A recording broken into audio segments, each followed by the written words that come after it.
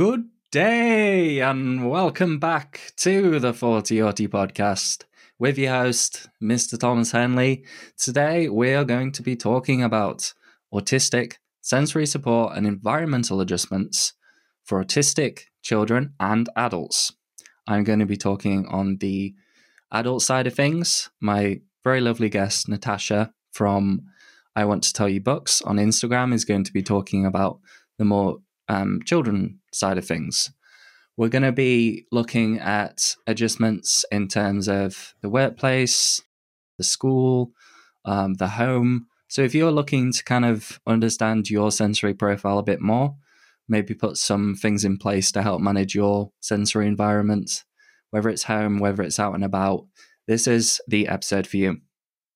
Before we get started, I just want to point out the fact that, yes, my camera angle has changed. I've got quite a few comments about people who have come up to me in person and sort of remarked that they feel like I'm a very small person. I'm not. I'm about 6'3", which is quite off-putting to a lot of people who think I'm kind of small. I think it's because of the angle that I have the webcam at. So now I've got kind of this webcam tripod setup, hoping that it kind of looks a bit better on YouTube. Yeah, I'm coming out of my couple of weeks long burnout, feeling refreshed after a week of trying not to do as much, perhaps taking a break from the podcast. Realized that I didn't put one out last week, so I apologize for that. I tried to notify people both on YouTube and on Instagram, so if you're just listening to the podcast, I realized that you might not have had that update. But anyway, I'm going to introduce our guest on the 40 podcast today, Natasha, who is a Instagrammer from I Want to Tell You Books, and they're a neurodiversity affirming mum parent, of course. They focus on doctors, teachers, and parents, shifting them from a deficit-based model to a more strength-based approach and neurodiversity approach in the home, which is really, really great, sort of combining those adult autism advocacy circles with the parenting stuff. Always really great, awesome stuff. They focus on things like self-advocacy, self-regulation, and lots of other amazing, cool stuff. So, Natasha, how are you doing today? I am doing great. Thank you so much for having me. This is exciting. I've been binging your podcast. Oh, you have? Yeah, I love it. What's been your favorite at the moment? I've been listening to all the women, and I shared it with my sister who's autistic and ADHD, and she's loving it as well. It's so nice to have a focused podcast on the autistic experience. It's fantastic. Yeah, I actually was looking through the rankings of my podcast recently. I don't know if I talked about this in the last episode because I recorded it like a week or so ago, but I'm pretty sure that this is the world's top autism podcast, as far as I know. That's incredible. It's a bit mad. You should be proud of yourself. That's really cool. Mm-hmm. I'm kind of tentative around it because it's quite hard to gauge that kind of thing. Because there's like different categories of podcasts and stuff, but in terms of like health and wellness section of autism, as far as I know, it's the top one, and it's in I think broken into about the top 2% of all podcasts so far. So we're doing well, and done. I just wanted to point that out and just say thank you to everyone who is continually listening to the podcast and supporting my work. I've really enjoyed it. Great. Well, thank you. Well, do you want to tell us a little bit about sort of how you started your Instagram stuff and why you got into this space? I wasn't looking to be a content creator. It actually was a struggle for quite a while, figuring out my place and what to share, how to share it, and that learning curve. And I think the neurodivergent tendency to want to be perfect at it and not present anything that was less than your best. That was hard for me. And I am a private person as well. I didn't want to be sharing my life and certainly not my children's lives on social media for anybody to have their eyes on it. So there's definitely been a learning curve of protecting their privacy and not sharing anything that they wouldn't want to be shared and look back on, in 10 years. That's a whole topic in itself. But I think it's definitely something that I've seen about a lot, and it seems to be quite a topic, something that kind of drives a pretty hard knife through the connection between the autism parenting and autistic adult worlds. And finding a way to educate others without compromising your integrity. That is a hard thing with social media, but it is important to find a platform to promote safe practices. Both my kids are neurodivergent. My son is autistic and my daughter is ADHD. And it came down to learning a lot myself and unlearning a lot. And I come from a neurodiverse family, so I was raised in a time before neurodiversity affirming practices, and I saw the results. I saw how it affected mental health, and I refused to repeat that cycle. So I took it upon myself to learn from autistic adults and find ways to support my son and respect his needs, and then learned about our environment and how it was affecting him. And I saw that there were a lot of parents who hadn't accessed that volume of information from autistic adults. And so kind of finding a way to bridge the autistic experience into homes where parents are struggling and wanting their autistic children to be respected and supported, and finding a way to present the information in a way that would be absorbed by parents. Because there's I think the issue with a lot of autism content is it's very niche down and kind of a bit jargony for a lot of people. You start talking about neurodivergent stims and sensory joy, like most people would be like, what? Definitely. But really breaking down those definitions, that it is a different language. And I think it's important that we're teaching our children about the language as well. It's, it's not taboo. Disabled is not a bad word. Really making it just a transparent conversation in the home and presenting it to other families so that they can feel supported as well. I said this before, but I really like, the idea of tying communities together, because my view is that if we can all sort of band together and come up with like things that each of these groups agree with and things that they can kind of run with, and even going so minuscule as language use. Language use can be like a massive barrier for a lot of parents. Absolutely. A lot of people even autistic people trying to get into the autism communities and sort of share their stories and ask questions. I think that when you're within the adult autistic community, specifically on Instagram, it's the language is very tightly sort of monitored and controlled by a lot of people, which it's understandable, but I think sometimes it can cause people to be kind of isolated from entering those spaces and sort of working with parents and researchers and organizations and stuff. So I just all in all think I think it's a positive thing to do. I'm just wondering, like, have you had any difficulties, like, because of that crossover between those two worlds? At the beginning, I did. I had to uh, adjust my approach, and a lot of it is being humble to the feedback you're Sure. receiving. And I started on this journey, and my son is almost 10. And it started off with a lot of medical intervention.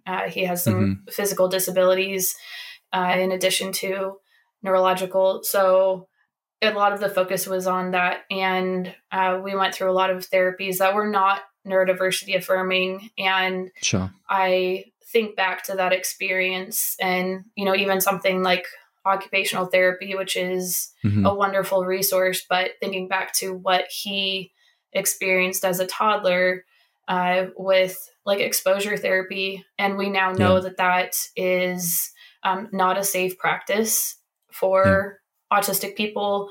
It doesn't get them used to it. It just makes them mask their pain. Yeah. So there was a lot of learning. And I think that that's what's hard for parents with a newly diagnosed autistic child is so many doctors and therapists are not up to date on So many. research. Most of them, even right? even the specialists, Like, like yes, autism they specialists, like are it's so crazy. out of date. Yeah. And so there definitely needs to be some way of presenting this information to parents with newly diagnosed kids that Mm-hmm. the doctors maybe are not the the gold standard of research. Yeah. And Yeah. maybe the feedback that they're giving you or the therapies that they're encouraging you to seek may not be the best resources for that information. And Mm-hmm. so uh, there is a learning curve for parents of going from that point to listening to autistic adults. And it does take a lot of humility on the parents' part to Yeah. realize that maybe they were hurting their kids along the way, and how do I undo that trauma? Uh, Yeah. And I think there can be, as with anything in life, when I never I'm a person, I never jump to the assumption that someone's doing stuff maliciously or just wanting to, but if they've been through these kind of therapy routes and it's been taught, they've been encouraged to by doctors and medical professionals, I don't like. I see it more as an issue with the system rather than the person. yes. I don't like immediately jump and say like, "Oh, yeah, this is horrible. Get Yeah. this out. I don't want. We Yeah. don't want to talk to you. Shut the conversation down." That kind of thing. And it can go so far as even like people using different types of language or labels that most people that are not happy with. For me, it's not something that I kind of focus in on too much. It's trying to be open and warm to other people wanting to learn. Yeah. And I think that's where a lot of people they can kind of swing the other way. I mean, there's a specific situation where I was talking to an Instagrammer, sort of public figure person called the Autism Cafe, and Yep. I'm familiar. she was talking about her experiences being quite heavily bullied by the autistic community, and it's interesting. I mean, she works for Autism Speaks, which is another kind of point of difficulty for a lot of autistic Yeah. adults. And she's autistic Which herself, right? exactly, but I feel like even though I've taken stances against those kind of organizations and sort of the practices and stuff, I'm still very open and compassionate, and I care about her, and I know that it's a very hard line to walk, but I feel like the fire and the controversy and the sort of attacks and the bullying, it does more to shut people down than to actually produce anything productive. Yeah. And I feel like that's kind of pushed her in a way that's kind of counter to that. And it, you know, you see the posts and stuff, and you have parents and you have a lot of people following her. But she has a big following. There is always that kind of issue around other autistic adults, but it's a complex thing. I mean, I'm sure we could talk about that for ages. I'm just really happy that it's similar to like the shift from medical model of disability to the social model of disability. You don't know what you don't know, and once you do, you need to do better. So I think the general public doesn't realize that there is a difference between medical model and social model. But for me, I was watching my son in being tortured by life, and I had to fix that. Not him, fix the environment and fix how he was being treated. And I recognized his responses to people around him. And then I started looking for the patterns of like, why is he in distress, and how, especially when he was non-speaking, and he was learning his AAC device, finding ways to communicate with him, to figure out how can I support him. He's going to walk in the door right now. Yeah. We have a visitor. Hi. We are just going outside. Okay, put socks on. Have fun. He was letting me know he's going outside with his caregiver. Yeah. Well, I this is why I really appreciate kind of the work that you're doing, because I feel like there's a missed opportunity for really having more backing towards improving life quality for autistic people when we have as many people on board with the same thing and the same kind of rhetoric and the same kind of language. You know, if it was all connected together and a whole big group, you know, maybe we might be able to sort of fix things and push for things to be a little bit different. Yeah, because parents do want their children to be happy and safe. Yeah, of course. That's the bottom line of parenting, and finding a way for our autistic children to feel safe. How do we do that? Yeah. And teaching parents how to accommodate, and that accommodations are a good thing, and figuring out how to make life accessible. Those are skills that parents have to learn, and there's so much unlearning about traditional parenting. It's a big mountain to climb. Yes, it is indeed.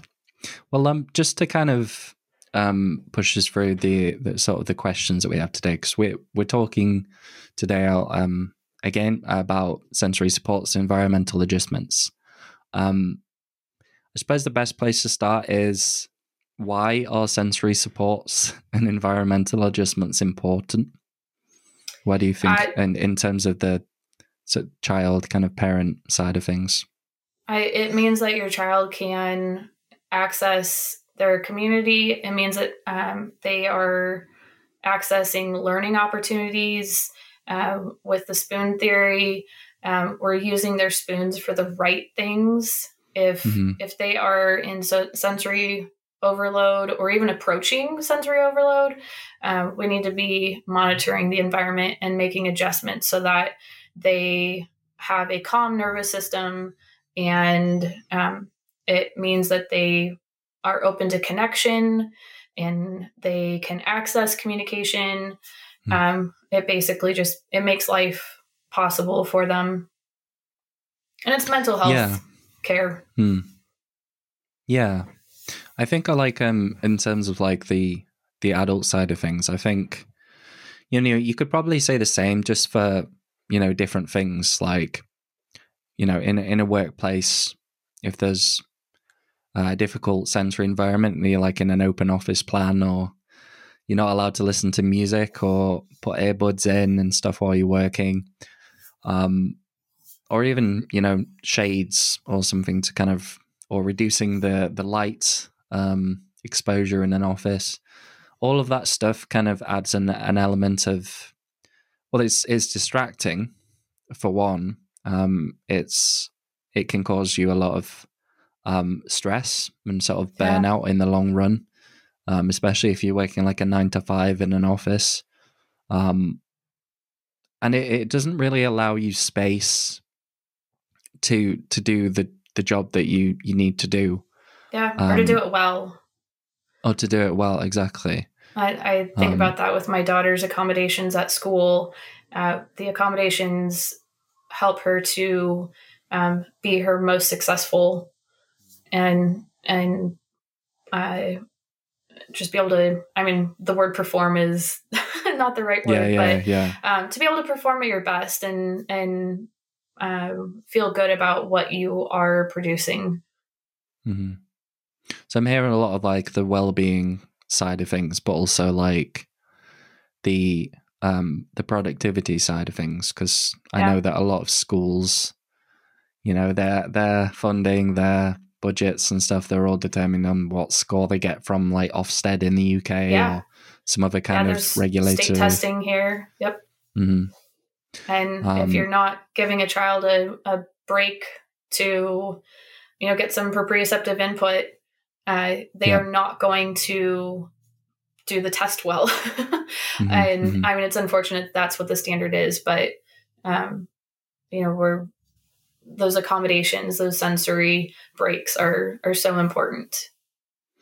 Yeah, I think that's a good sort of other element to it, because when we think about sensory supports, we think about removing things, but we don't often think about adding things, which is just as important. Stims and, as you said, with movement breaks and some of the schools that I used to work with, they had these amazing, like, I don't know exactly what to call them, but they're kind of this, it's like a piece of equipment, park equipment outside, where you have like a bar that you can hold on, and then there's like two swinging arms for like your legs that you can just kind of, can rock back and forwards to two legs, or you can do side kind of like an elliptical machine.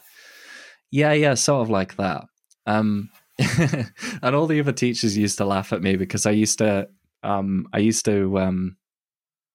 go on it as well, like during my breaks, and just go on it. And that should be at every school. And I feel that way. I just with that particular piece of equipment that you're describing, that's vestibular and proprioceptive input, which is so regulating.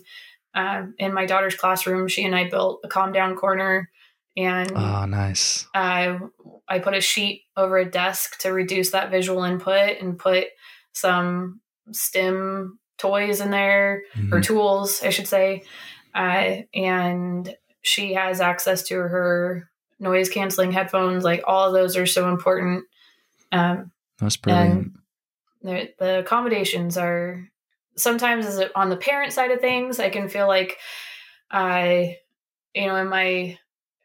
does she really need these things? But the truth is she does.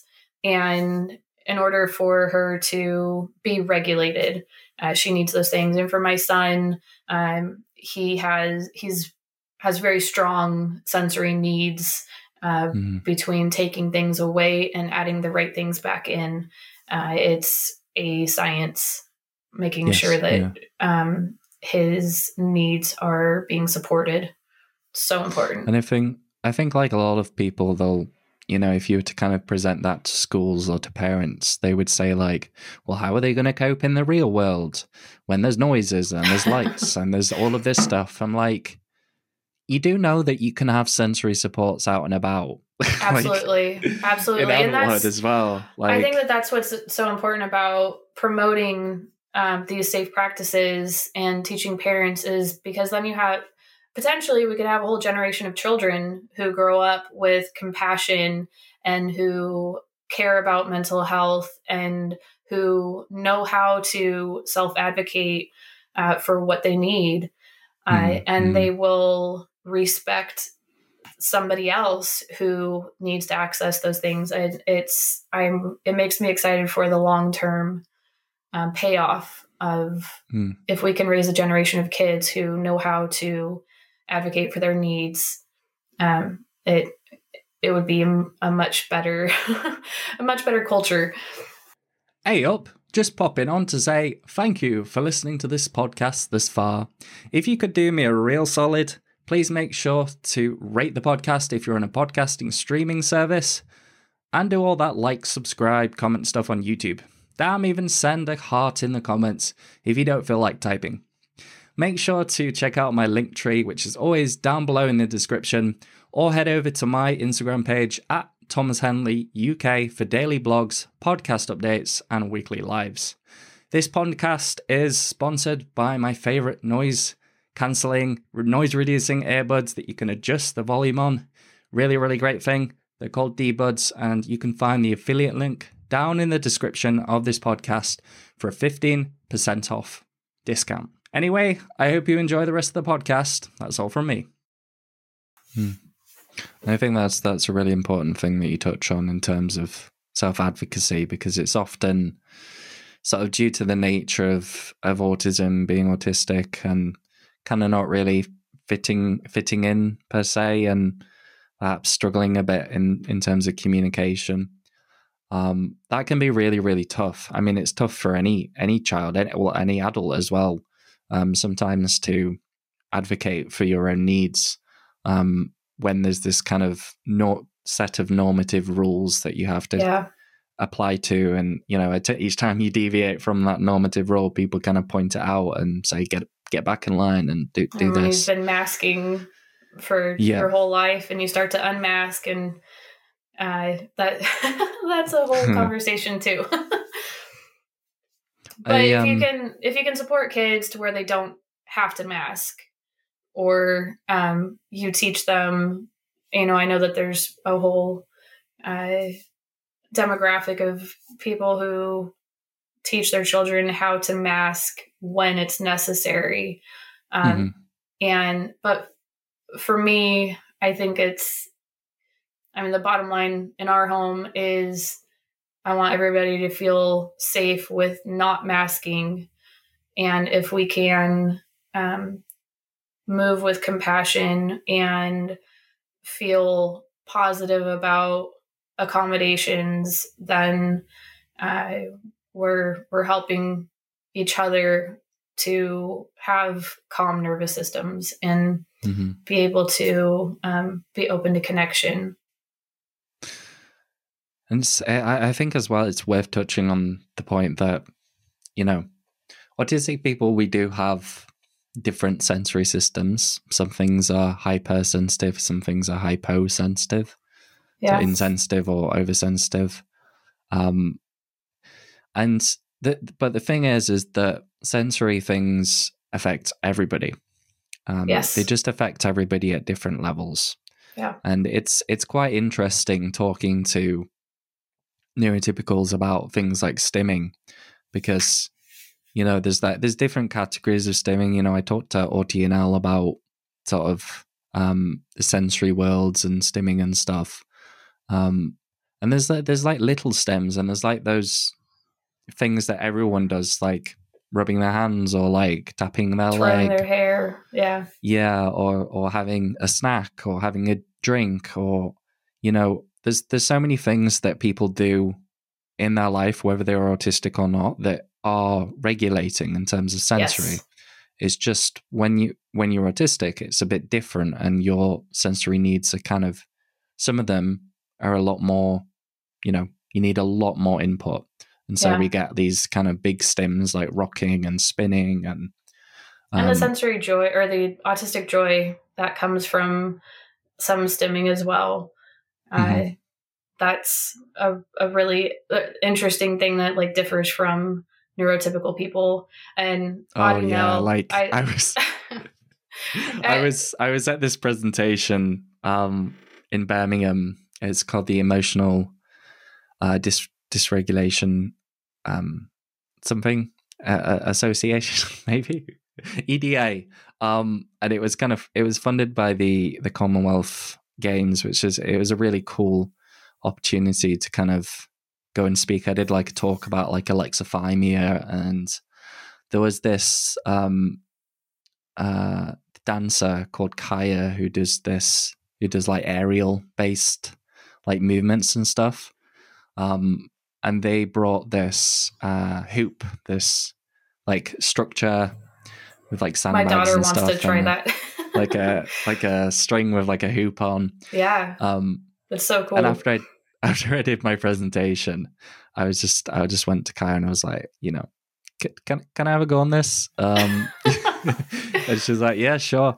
And then I just sat on it, and she was like showing me different techniques and stuff. And then at the end, she like spun me around like multiple times, just like really, really fast. It must have looked really funny for a 6 foot guy, 6 foot. Did you love it though? Oh, it was amazing. I it's the same with like roller coasters and theme parks and stuff.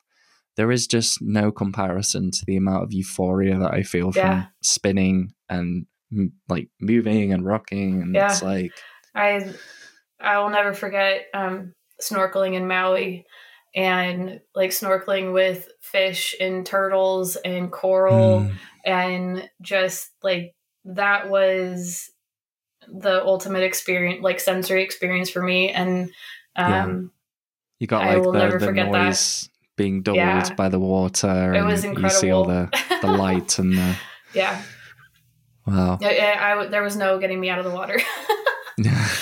I saw a turtle for the first time in the wild in Turkey. It was really cool. We thought it was a rock. We're kind of on these like pedal boats. God, they're horrible to use, but we're on these pedal boats in this like massive lake and stuff. And there was this like sort of thing just poking up, and we were like, is that a turtle or is that a rock? Because we know that turtles are around here. And it was a turtle. And we basically just followed it around for about an hour. That's awesome. We weren't getting too close and like distressing it or anything, but they could bite you or touching it. But yeah, I was just kind of observing it. It was really cool. I love stuff like that. I mean, we could talk about the morals and stuff implications for aquatics places with like green spaces and nature. Yeah, that's a big part of our life.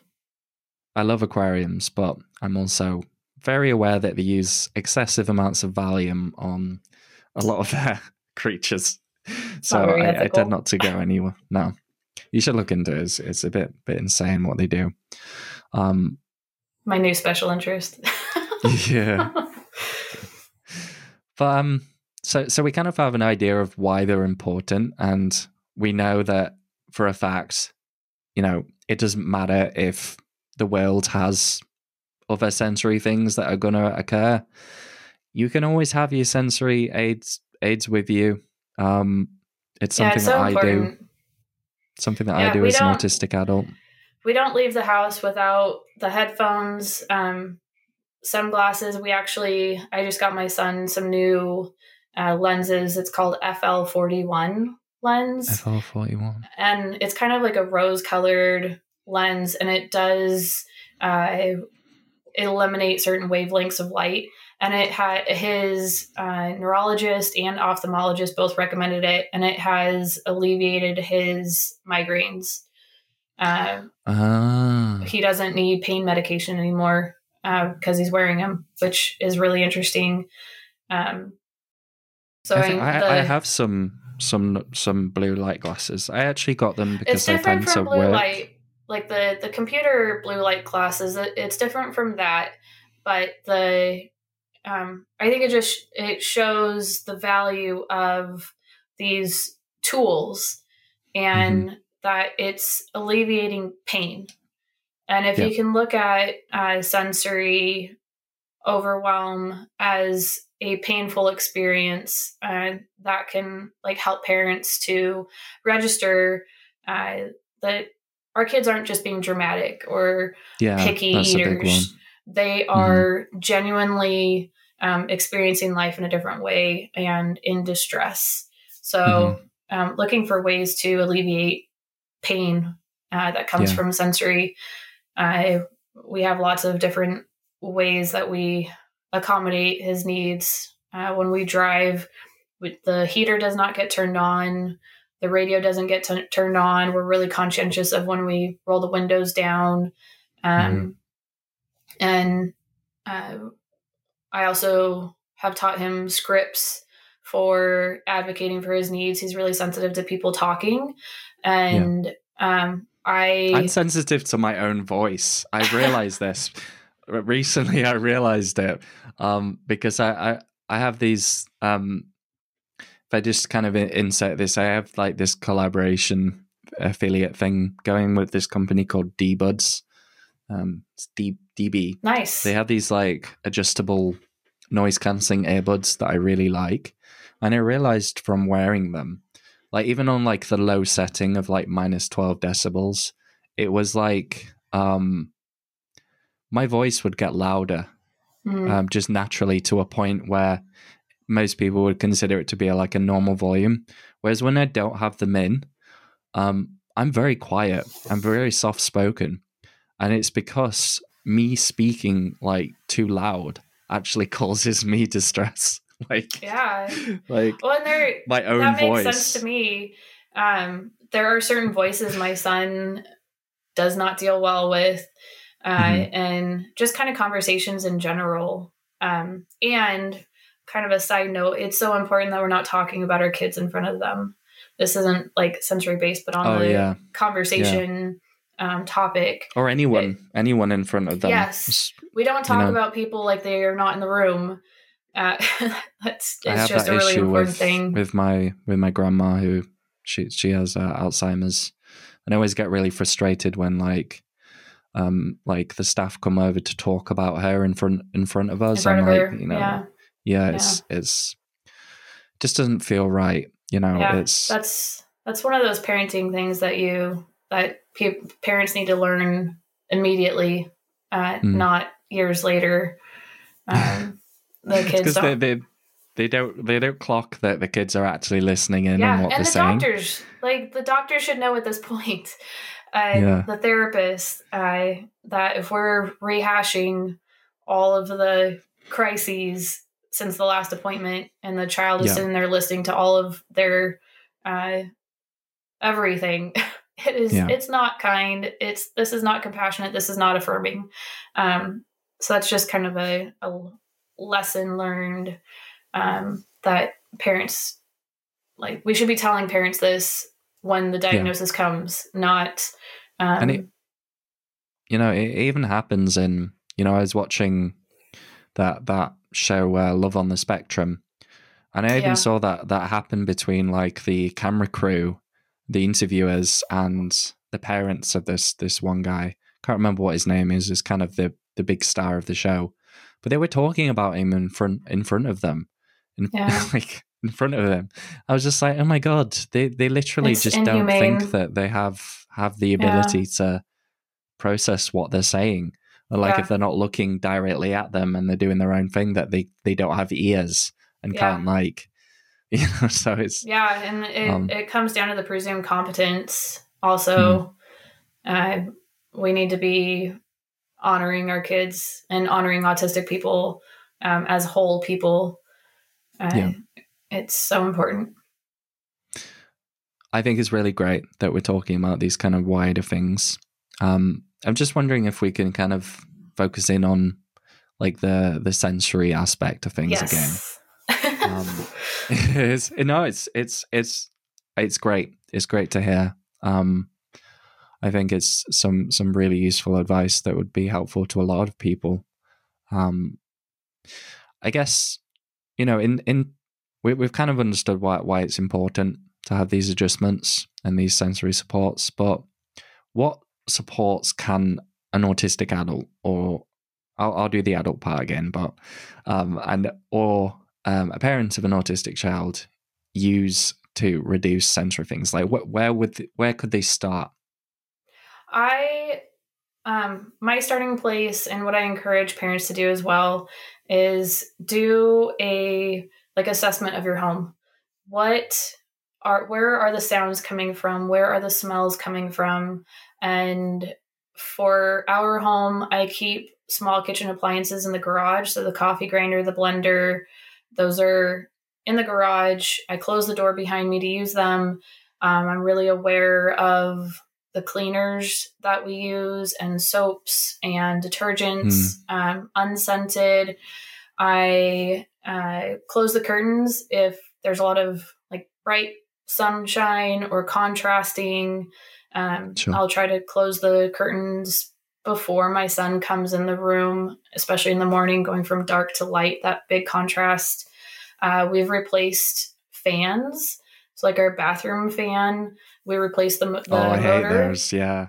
It's the ones really that connect to him. the lights when you put the light on as well. Yes, that's and even in the community, we keep track of what bathrooms have fans that that come on with the light switch, and that kind of goes along with the assessment thing of doing your due diligence. I look for soft materials, so replacing anything that has buttons or zippers or feels scratchy, especially if you have a person who experiences self-injurious behaviors, making sure that you're not pulling in a pillow that has buttons and zippers, that would be dangerous. So you can also look at your decor. Maybe you have too many colors and it's visually too much input. You can look at if your child or the autistic person has spatial awareness challenges. Can you put some cushions on the corners so that they're not injuring themselves because their spatial awareness? A lot of it just really is being diligent and assessing the environment.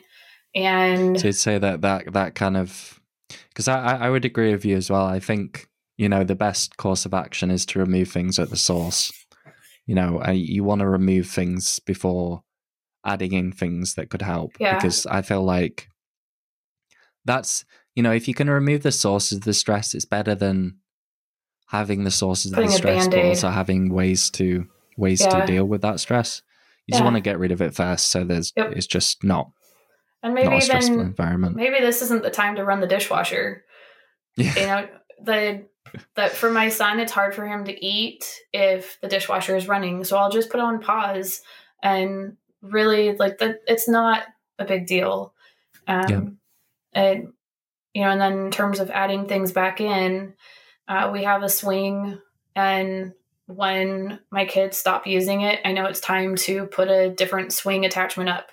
And for my daughter, I use the TheraPressure brush or lotion, and What's talk that? A TheraPressure brush. They call it the Wilberger protocol, but we don't follow it exactly.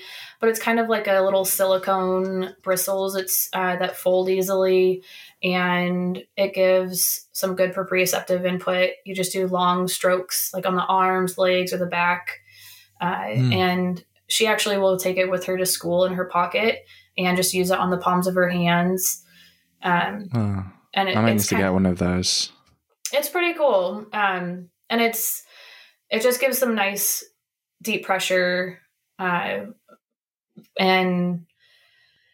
it was two different occupational therapists have recommended it at different, one for my son and one for my daughter at different times for different purposes. But she really seeks that out, and lotion for her as well. If she comes home dysregulated, that's kind of one of the first tools. I'll be like, okay, let's do like a little lotion on your arms and co-regulate. But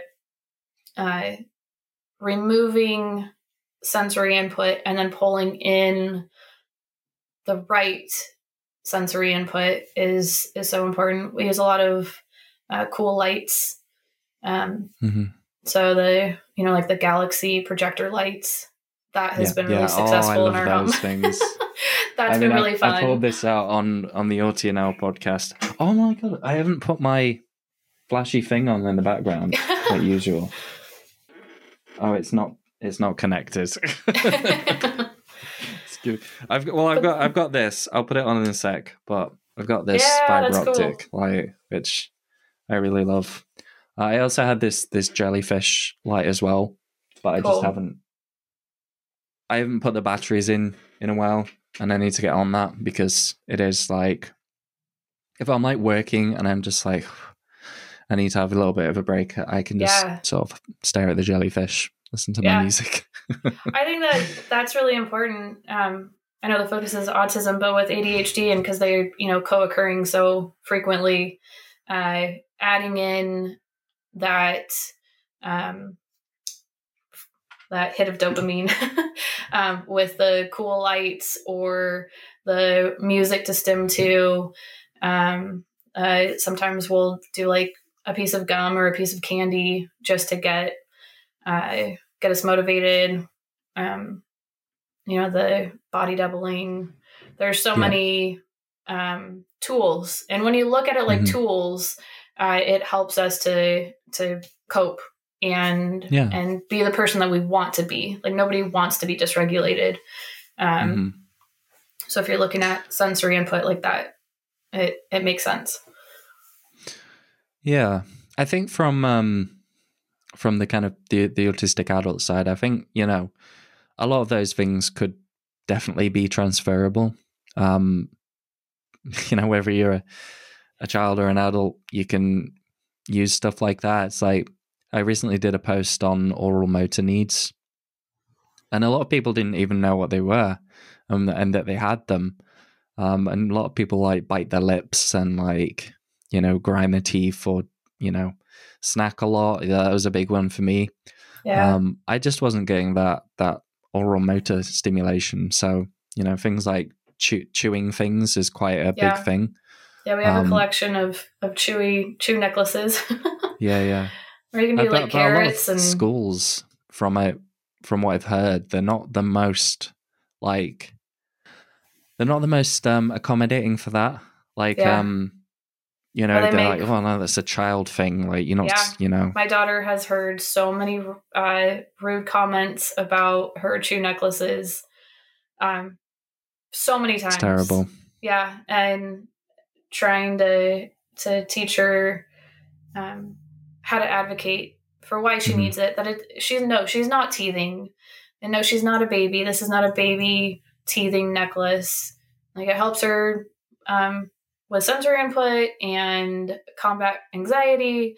There's the advocating is relentless, but that's what it's so important to teach our kids to advocate for themselves. Because you're not always around them, especially if they go to school. Yep. And it's hard, isn't it? It is hard.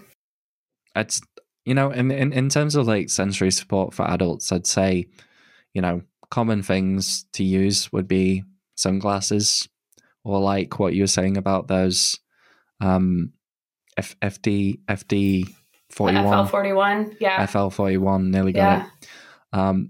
The things like those can be helpful. I mean, my blue light glasses help. They actually help more with calming me than eye strain, but I find those quite helpful. There's also things like headphones, earbuds, ear defenders, the D-bud, earplugs. I use loops to reduce sensory They're probably noise. Similar. Yeah, and also things, sensory toys. It could be things like acupressure rings, which I really like, that you can just put on your finger. You can keep it in your pocket. They're just things that you can just roll up and down your finger, and it's quite sort of proprioceptive in that sense. There's also compression clothes, which I actually utilized a lot when I was a teenager. You get those compression clothes for like sports and stuff. I find that a lot of my anxiety comes in through my legs. Like, it's the first place that really starts to become an issue when I get anxious or overloaded. So I used to wear compression bottoms like under my school clothes. That really helped. For a lot of people, I think sometimes people like tight clothing. Sometimes people like loose clothing, and I'm definitely I like the tight clothing side of things. But I mean, it could be just something simple like opting for wearing some stylish joggers, some trainers that kind of look a bit more formal, even softer hoodies, hats. Yeah. There could be a lot of things that you could use sort of on a daily basis. Hats and hoodies are one of my staples. Mm-hmm. And even at home, utilize any floors that you have to lay on them if you're feeling stressed. Yeah. That's what I do. It's like I come home from a speaking event or a hard day and I'll just lay on the living room floor and chat to my mum about like my day and stuff, and that really helps, doing like stretches and things like that. Stretching. A lot of people find weighted blankets or weighted toys, plushies, quite helpful for them. It's not something that I like because I feel a bit restricted. I like to move around a lot. But I've heard that it can be quite helpful for some people. There's this company called Fidget Gem. Fidget Gem. I'm combining company names. Fidget Bum. I don't know if they're still going on, but I used to chat to their sort of company founder, and they do these. It's kind of like a sock for your mattress, and it provides the pressure through like the tension of the elastic material rather than the weight of the blanket. And you can sort of move around in it, and you can like adjust the tightness of it and stuff. And that has been really helpful for me. Still don't know if they do stuff like that, but it might be worth having a look at that kind of thing. I think the issue was with it is that the actual product, it worked really well, but the problem was it kind of looks a bit restrictive. And they didn't know whether it would kind of get past health checks and stuff because, it is like basically you holding kind of binding yourself to the bed a little bit. Yeah. But I think could be problematic. Yeah, exactly. But I see the intention. My husband definitely, he likes the sheets to be super tight. Yeah. And kind of like a body sock that is used for that proprioceptive input. I could see like what Russian children get, where they get like swaddled after they get. Yeah. I like swaddling for babies. Like that's a common practice.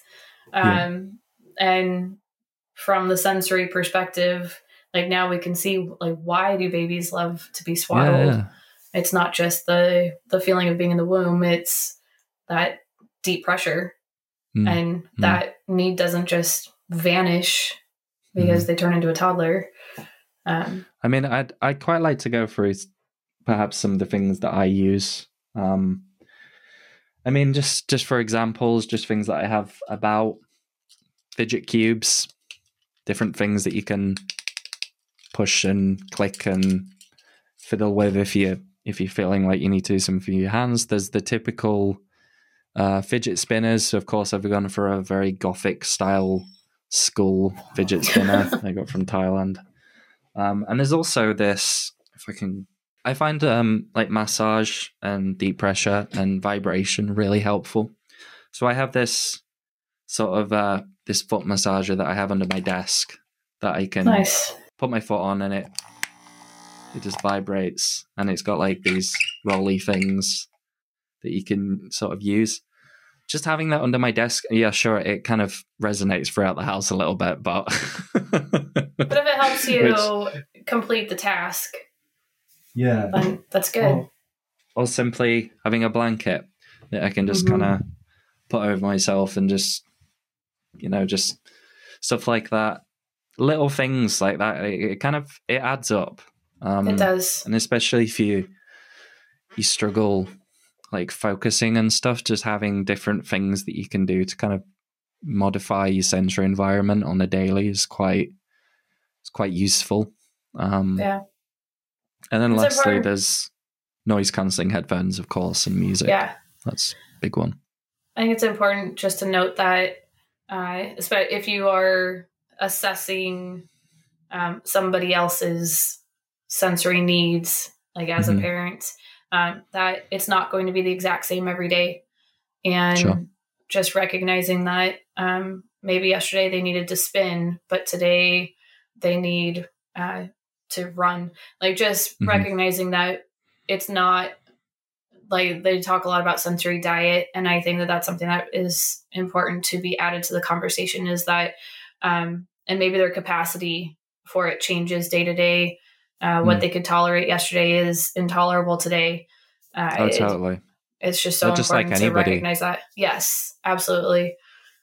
The compiling effect of appointments and demands placed upon them, just recognizing that it's not the same every day.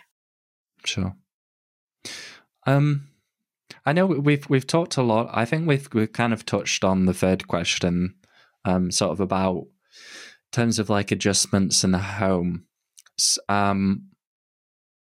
I mean, I could go through some of the things that have been quite useful for me.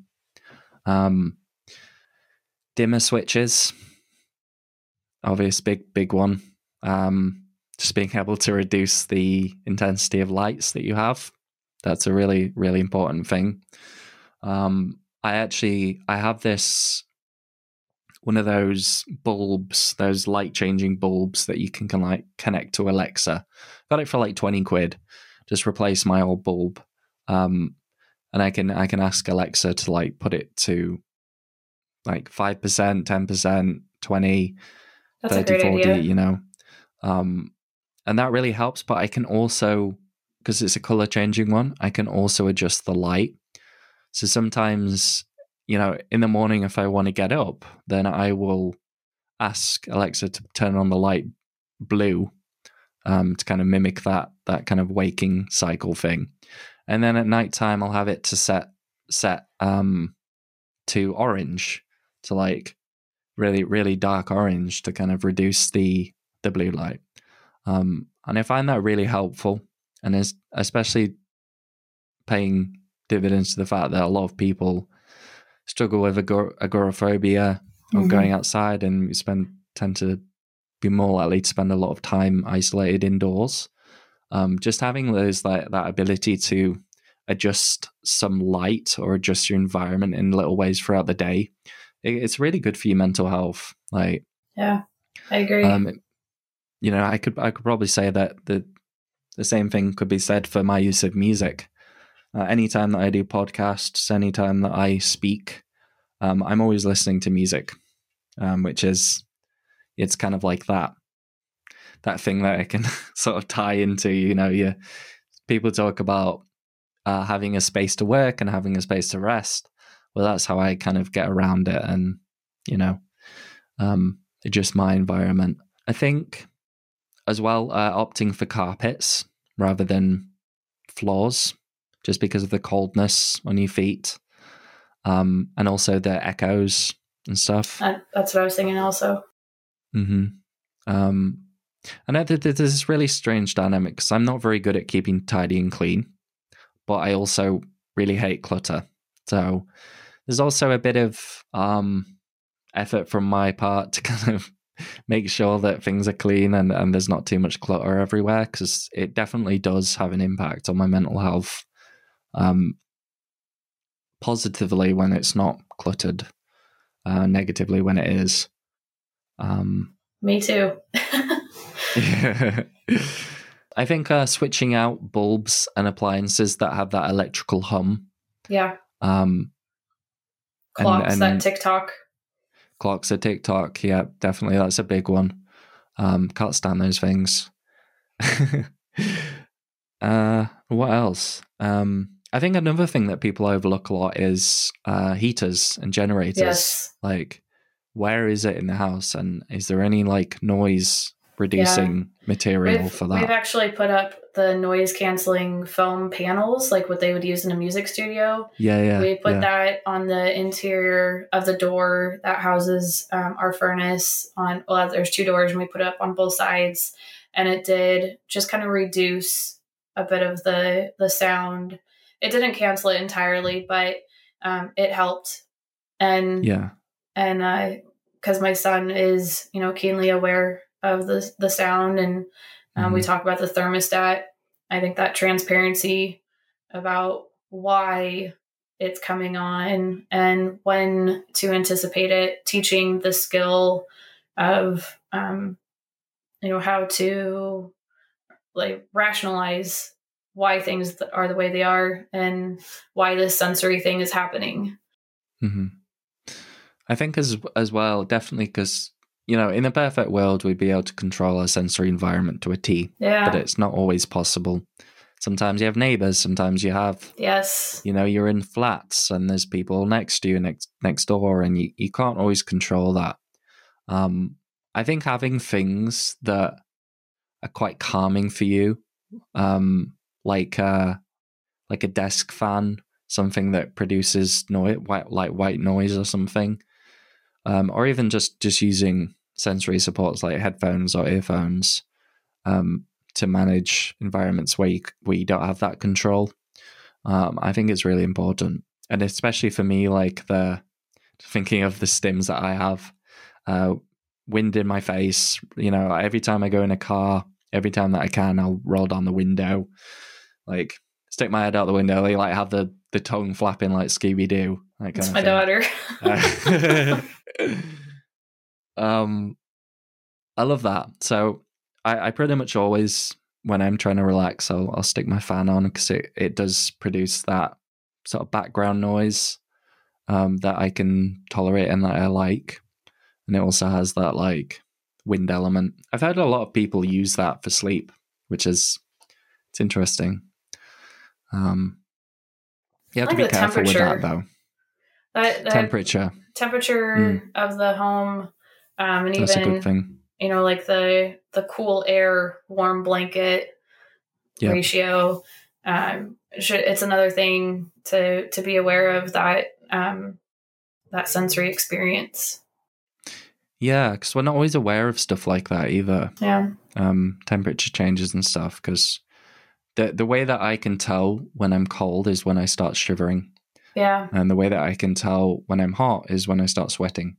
Yep. And finding the middle ground in between that is sometimes quite hard. It's like that interoceptive kind of element to it. Yeah, and the weather, again, is something we can't control. And the wind, like you were mentioning, or like the raindrops on your skin, the sound of thunder. Those, we now check the weather report every day to help my son anticipate what kind of weather are we going to have today, and if thunder and lightning is in the forecast, we take a lot of measures to help him feel comfortable. And if that means headphones or making his space extra cozy and sitting close to each other so he can co-regulate, just really not discounting the impact that that sensory has on a person. It's really interesting. Well, I guess a natural follow-on from sort of monitoring home environments would be, in an ideal world, or perhaps a world where your managers or people around you might listen to you about sensory related things. What kind of workplace or public space adjustments do you think would be really helpful? Accessing the community is a human right. And of course, on my side as the parent, I'm keeping note of what places offer sensory accommodations. When my son Hospitals are the worst. Oh, yeah. Oh, man. Hospitals are rough. But even like a movie theater offering a sensory time, or a coffee shop making it family friendly. Grocery stores could offer sensory hours. Playgrounds should be enforcing dogs on leashes. Any place, any community and space could be replacing their light bulbs to take the fluorescent light bulbs out. Last week, I actually called a restaurant. My son was open to going into a restaurant and having lunch, and we make sure that we go right when they open for lunchtime so it's not busy. But I actually called ahead of time to ask to place our order so that it would be ready when we walked in. He wouldn't have to sit and wait. And they told me no. And I was a bit shocked that like such an easy accommodation. They said, no, you can order from your table. And it just kind of makes it clear how much work there is to do still. But these are opportunities for businesses to be more inclusive, and it's something that I would like to. It's on my like goal list, is to figure out how to help the community spaces be more inclusive and accommodating for disabled people, for autistic people. I find it very interesting because a lot of the time because I have sort of some links into that world of doing like sensory adjustments for like I did one as part of my part-time job at a company called NDTI, organization charity, and they have a section of the business which does sensory reviews of like housing spaces for people with disabilities. They also go into workplaces and do assessments, and they do all these kind of things. They have like a team of autistic people who go in and basically just check and test and look at all the sensory aspects that could be improved. And also I was part of a project this children's hospital called Alderhay Hospital in the UK. Obviously the hospital's the place that I think of the most when I think of the really negative side of not managing sensory environments, because the hospital is supposed to be a place that you go to when you need help, when your health is in difficulty.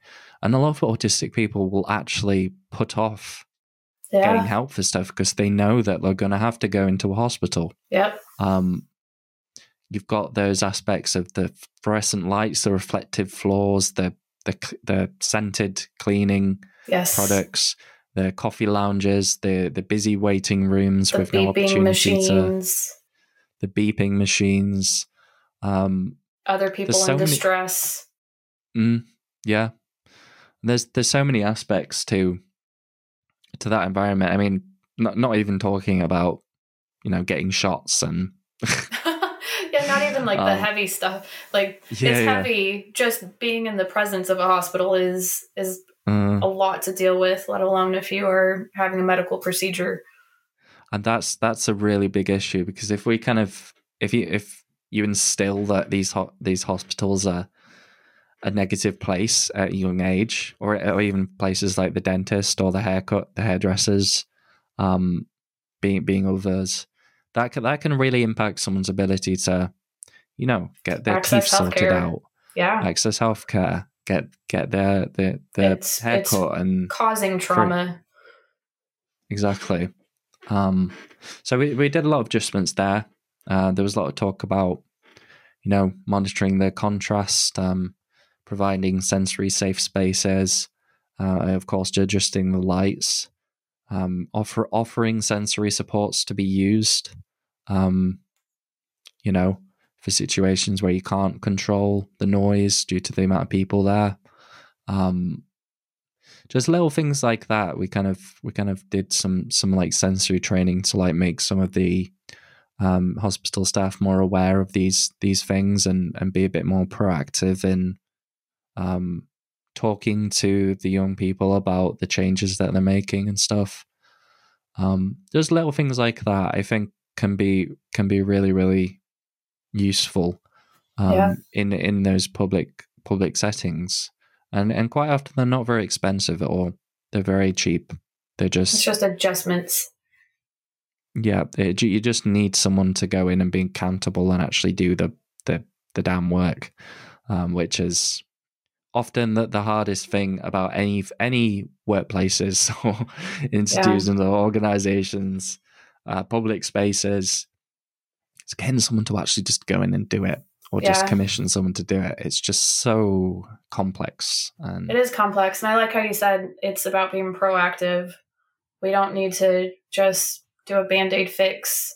We're not treating the outside external behavior, but we're actually looking at making the environment safe. Well, I think that's what I'd think. I mean, I kind of I have in my head. I mean, it's it's never going to be a foolproof way to just go up to your managers and say, "Can you do some sensory improvement work in the office? Can I not work in an open space office? Can I wear my earbuds? Can I listen to music? Can I put sunglasses on?" And it's very complex because I know a lot of people don't disclose that they're autistic. So that's like an added complexity.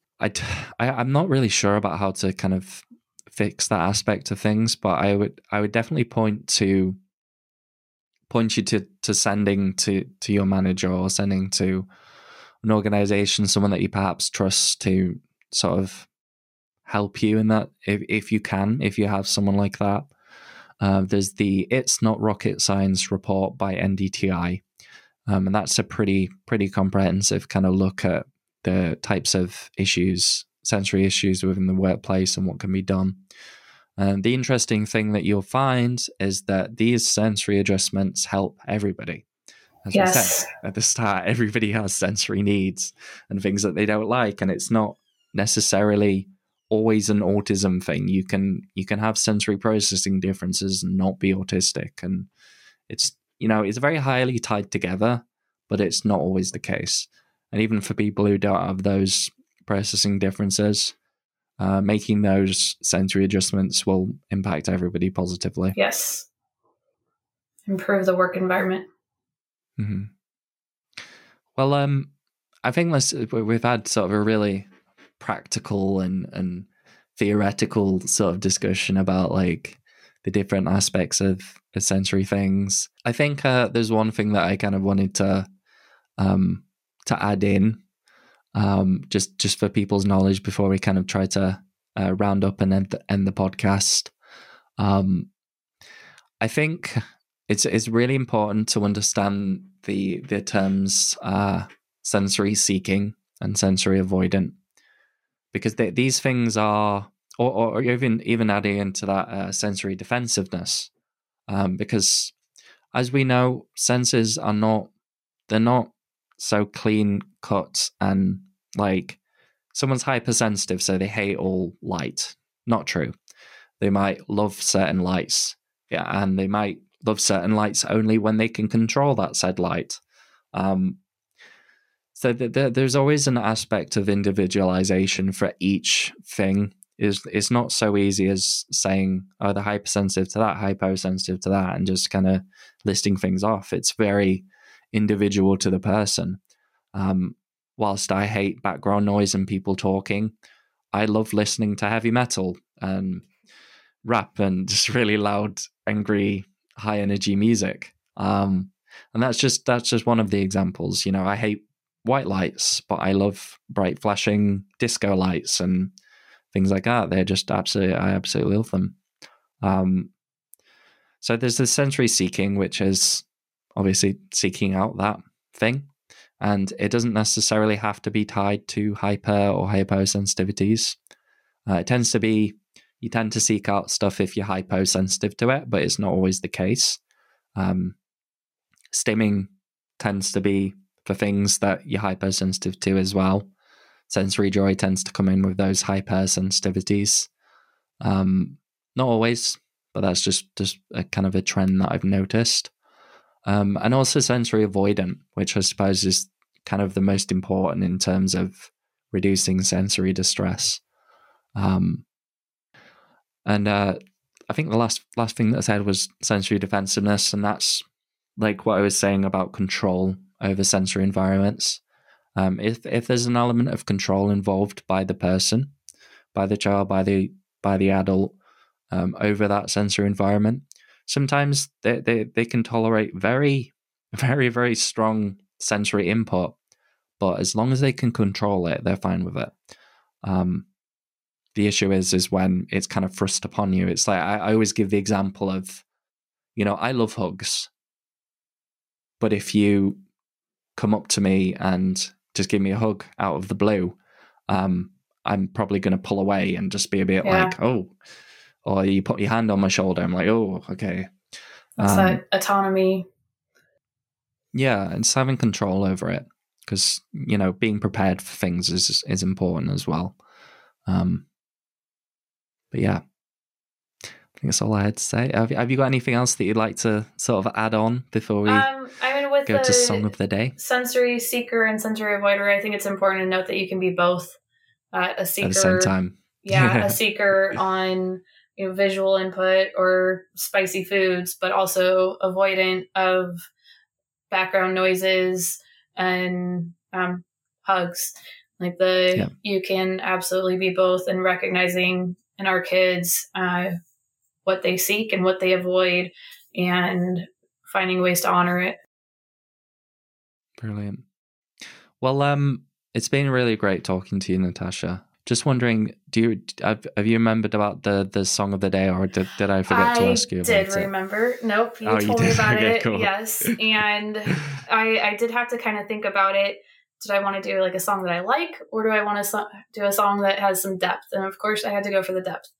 Okay. And I went for "Show Yourself" from Frozen 2 by Idina Mendes. No.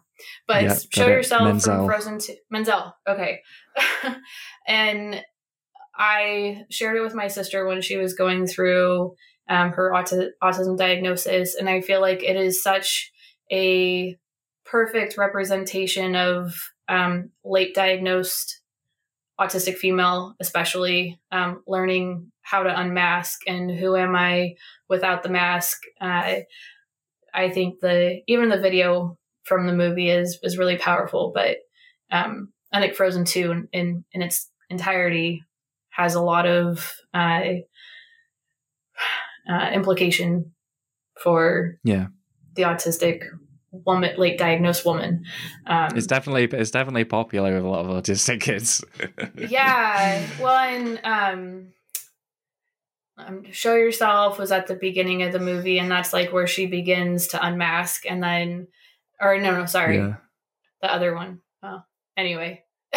It's not. I'm gonna say it's not my special interest, but Frozen's not my special interest either. But I've seen it because I have a daughter, and but the experience of being female and learning how to unmask, I think "Show Yourself" is a great representation of that. Thank you. Well, I will add that to the 40 Auti Song of the Day playlist, which is always down in the description. So if you have enjoyed this episode, please make sure to rate it. If you're on Spotify, Apple, Google, all of that stuff. And if you're watching over on YouTube, please make sure to give it a like and a subscribe. Comment down below a blue heart or a heart of any kind if you don't feel like writing a long comment, because that will do absolute wonders for me getting this podcast out to more people.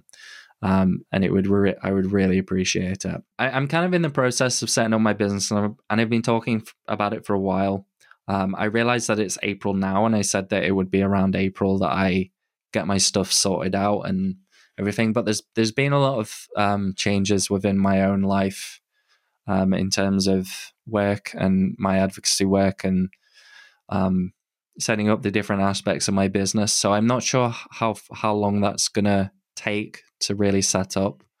I am also switching from doing a more of a coaching role to a consultancy role. And basically all that means is that I won't be coaching people through a process, and I will be actually able to talk to people one-to-one and give my opinions as an autistic adult which I feel like provides me a lot more ability to speak freely without, having to be careful about what you say, and perhaps having more of an approach of guiding people. I feel like consultancy probably fits me a lot better. So it's basically going to be the same thing. It's just without all the annoying formalities, forms, things like that. And yeah, if you do enjoy the podcast, please head over to my Instagram at Thomas Henley UK. And I'm realizing that this Frozen song is becoming very loud, so I'm just going to turn that down. I'm listening to it now in the background. It's getting a bit too. Yeah. Last thing, what was I going to say? Yeah, Instagram. You can find updates about the podcast and the other stuff that I do, as well as fully comprehensive blogs every day of the week where you can learn about different aspects of autism, whether you're autistic or not, whether you're a parent or whether you're an autistic adult. Always really great stuff to learn from, and it's free. So please head over there, give it a follow, check out my stuff. This podcast is sort of loosely sponsored by D-Buds, which I did sort of allude to earlier. If you want to go check out them below, I'll put a link to my affiliate link. I'll get a small commission from that, and you get about a 15% discount on them. Really love them. Really, really encourage anyone to kind of check it out, have a look at them. They've been amazing for me, sort of around about at the gym, especially when I'm going to the gym with my dad and I don't have my music on. It can be really important for reducing that background noise. So yeah, Natasha, where can people find you? Where would you like people to go? I am mainly on Instagram. It's at I Want to Tell You Books, and I focus on that platform. Cool. Well, I will put that down in the description as per usual. Last question, Natasha. Have you enjoyed your 40 Auti experience? So much. Thank you for having me. It's a treat for me to be here. Yeah. And well, that sounded very abrupt. What am I talking about? I'm getting a bit loopy. I haven't eaten much today. I'm like, my brain's running a bit. Oh my God. I loved being here. It's such an honor. I'm glad. The guests that you have had on your podcast are people that I admire and I respect so much. And so to be part of that group is very special to me. You're a very good speaker. I will tell you that. You do have a talent for speaking. So. I get very, very nervous. Well, you did amazing. You did really well. I would definitely encourage you to get more involved in whether it's like videos or podcasts or more interviews, because you've got the knack for it, I would say. Thanks. It terrifies me. Yeah. Well, thank you very much for watching or listening to the 40 Auti podcast. Really lovely to have you on today, listening to us chat everything about autism, sensory experiences, sensory support, sensory aids, whatever you want to call them, and more or less making your life a little bit easier and less sensory overloading and less anxiety provoking. I hope that you've been able to take something from this podcast, whether you are a parent or an autistic adult like myself. And yeah, I will see you in another episode of the 40 Auti podcast next week. See you later, guys.